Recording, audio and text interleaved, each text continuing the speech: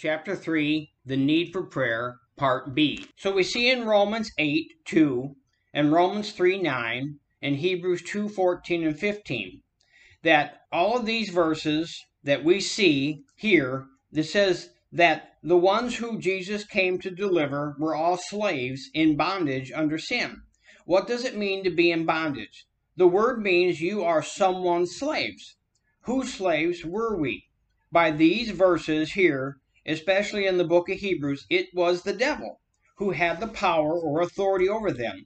We were slaves to Satan. Then you could say that they were in his control, or we were all his slaves. This, in one sense, would make Satan these slaves' Lord. How did all of mankind become Satan's slaves, in bondage under his might? The law of sin and death is the law which exists in humanity and has functioned ever since Adam and Eve sinned in that garden. By that very act of disobedience, Adam and Eve placed all mankind under Satan. Satan, that very moment, became the possessor of the might or the power over death. And in this sense, the devil is the god of the world. And the nature of sin is his nature. Satan took the right or dominion to rule over the whole earth from Adam and Eve when they yielded to him in the time of temptation, becoming his slaves. And when they did sin against God's will, they died spiritually. Their spiritual state was changed. Their nature became the nature of the devil, and his lordship over their lives and the whole human race, which did come from them, was handed over to and given to Satan. The nature of the devil and his kingdom is death, and sin is its force. Death not meaning non-existence, but an altered existence. The result of Adam and Eve's sin started the law of sin and death in the world. But remember, when Adam sinned, he did not die until he was over 900 years old. So this law, called the law of sin and death, really also should be known as the law of sin and spiritual death. Because Adam's spiritual state being changed first, so it placed him in a position where his physical state could also be altered, or he then could die. Spiritual death came first, then physical death. All who were born from Adam and Eve inherited their physical nature from their parents, which would mean all parents would pass on the nature of sin. Spiritual death, which was in their flesh, was given to their children, and Satan, having dominion over all the world, is the second reason why we need to pray. As long as Satan has the right or authority to rule and reign over the world's kingdoms, he has a right to be in this world, and he will hinder and also try and stop what God wants done, because he hates God and anything God does. God's will, the number 3 reason. Now, thirdly speaking, God's will. Now, we know that there is a devil, and he is called the god of this world system, who has the right to be here using Adam's dominion. And the fact that man has the power of choice, there is also the fact that God also has his own will, his own plan, his intentions. We know God has a plan. We know that he has intentions for humanity. He created them. Remember the Gospel of John 3:16, which states an intention.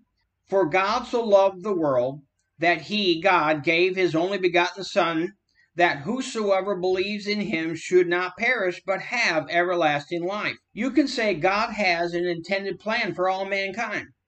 But because Satan is the god of this world system now, and he is against God, and man has his own choice whether to have God's plan or not, then consequently God has to be asked to be involved in men's lives, or to legally involved in mankind's lives. Oh, what a merciful, good God we have, who loves mankind so much that he, as a creator, respects our very own choices and gives it to us and will not violate it.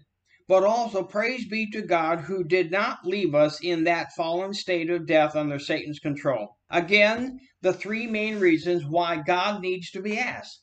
Number 1, man has a God-given ability to choose his own course. In Genesis, in different places, we see this, and we have looked. Joshua 24:15 says, And if it seems evil unto you to serve the Lord, choose you this day whom you will serve, whether the gods which your fathers served, that you were on the other side of the floods, or the gods of the Amorites in whose world or land you serve. But as for me and my house, we will serve the Lord. Number 2, the devil has taken the God-given dominion for mankind when Adam and Eve sinned. He has a right to be here and use that dominion over whom he chooses. If God would take that dominion back from the devil, and the devil could say to God he is not just, because that dominion was freely given to him by Adam and Eve. Luke 4:6, and the devil said to him, all this authority I will give you, Jesus, and the glory of them, for that it is delivered over to me, and to whomever I will I give it. Number 3, God's will must be received willingly. 1 Corinthians 15:1 and 2. Moreover, brethren, I declare to you the gospel which I preached to you, which also you all have received, and wherein you all stand, by which also you all are saved, if you keep in mind, and that is what I preached unto you, unless you have believed in vain. As long as these 3 facts exist, God will need to be asked to be involved in our lives personally. You might say, but the Lord Jesus has taken back the authority. Jesus' authority and victory from his resurrection is an authority over Satan and death, his victory which supersedes the power of Satan now. But Satan still exists and rules over his kingdom in this earth. If we do not receive and stand in Christ's victory and keep Satan out of our lives, he will still try to oppress the body of Christ as he did before. Christ's victory over Satan was because of mankind. Mankind has to choose to let Jesus be their Lord and to maintain his lordship in their lives. As long as there is one sinner in the earth, the devil will have a kingdom and will reign in the earth. God is patiently waiting for every nation to have that gospel witness in it before God starts the next phase of his plan. Oh, how good his love is for mankind, so much that he would endure with long suffering all the evil which exists waiting for that harvest. Jesus, being joined to mankind and for mankind, has defeated Satan on our behalf. All who want to be free now can be free through Christ. It is up to the church to tell this great story to all nations and to give the people of this world an opportunity to choose or not.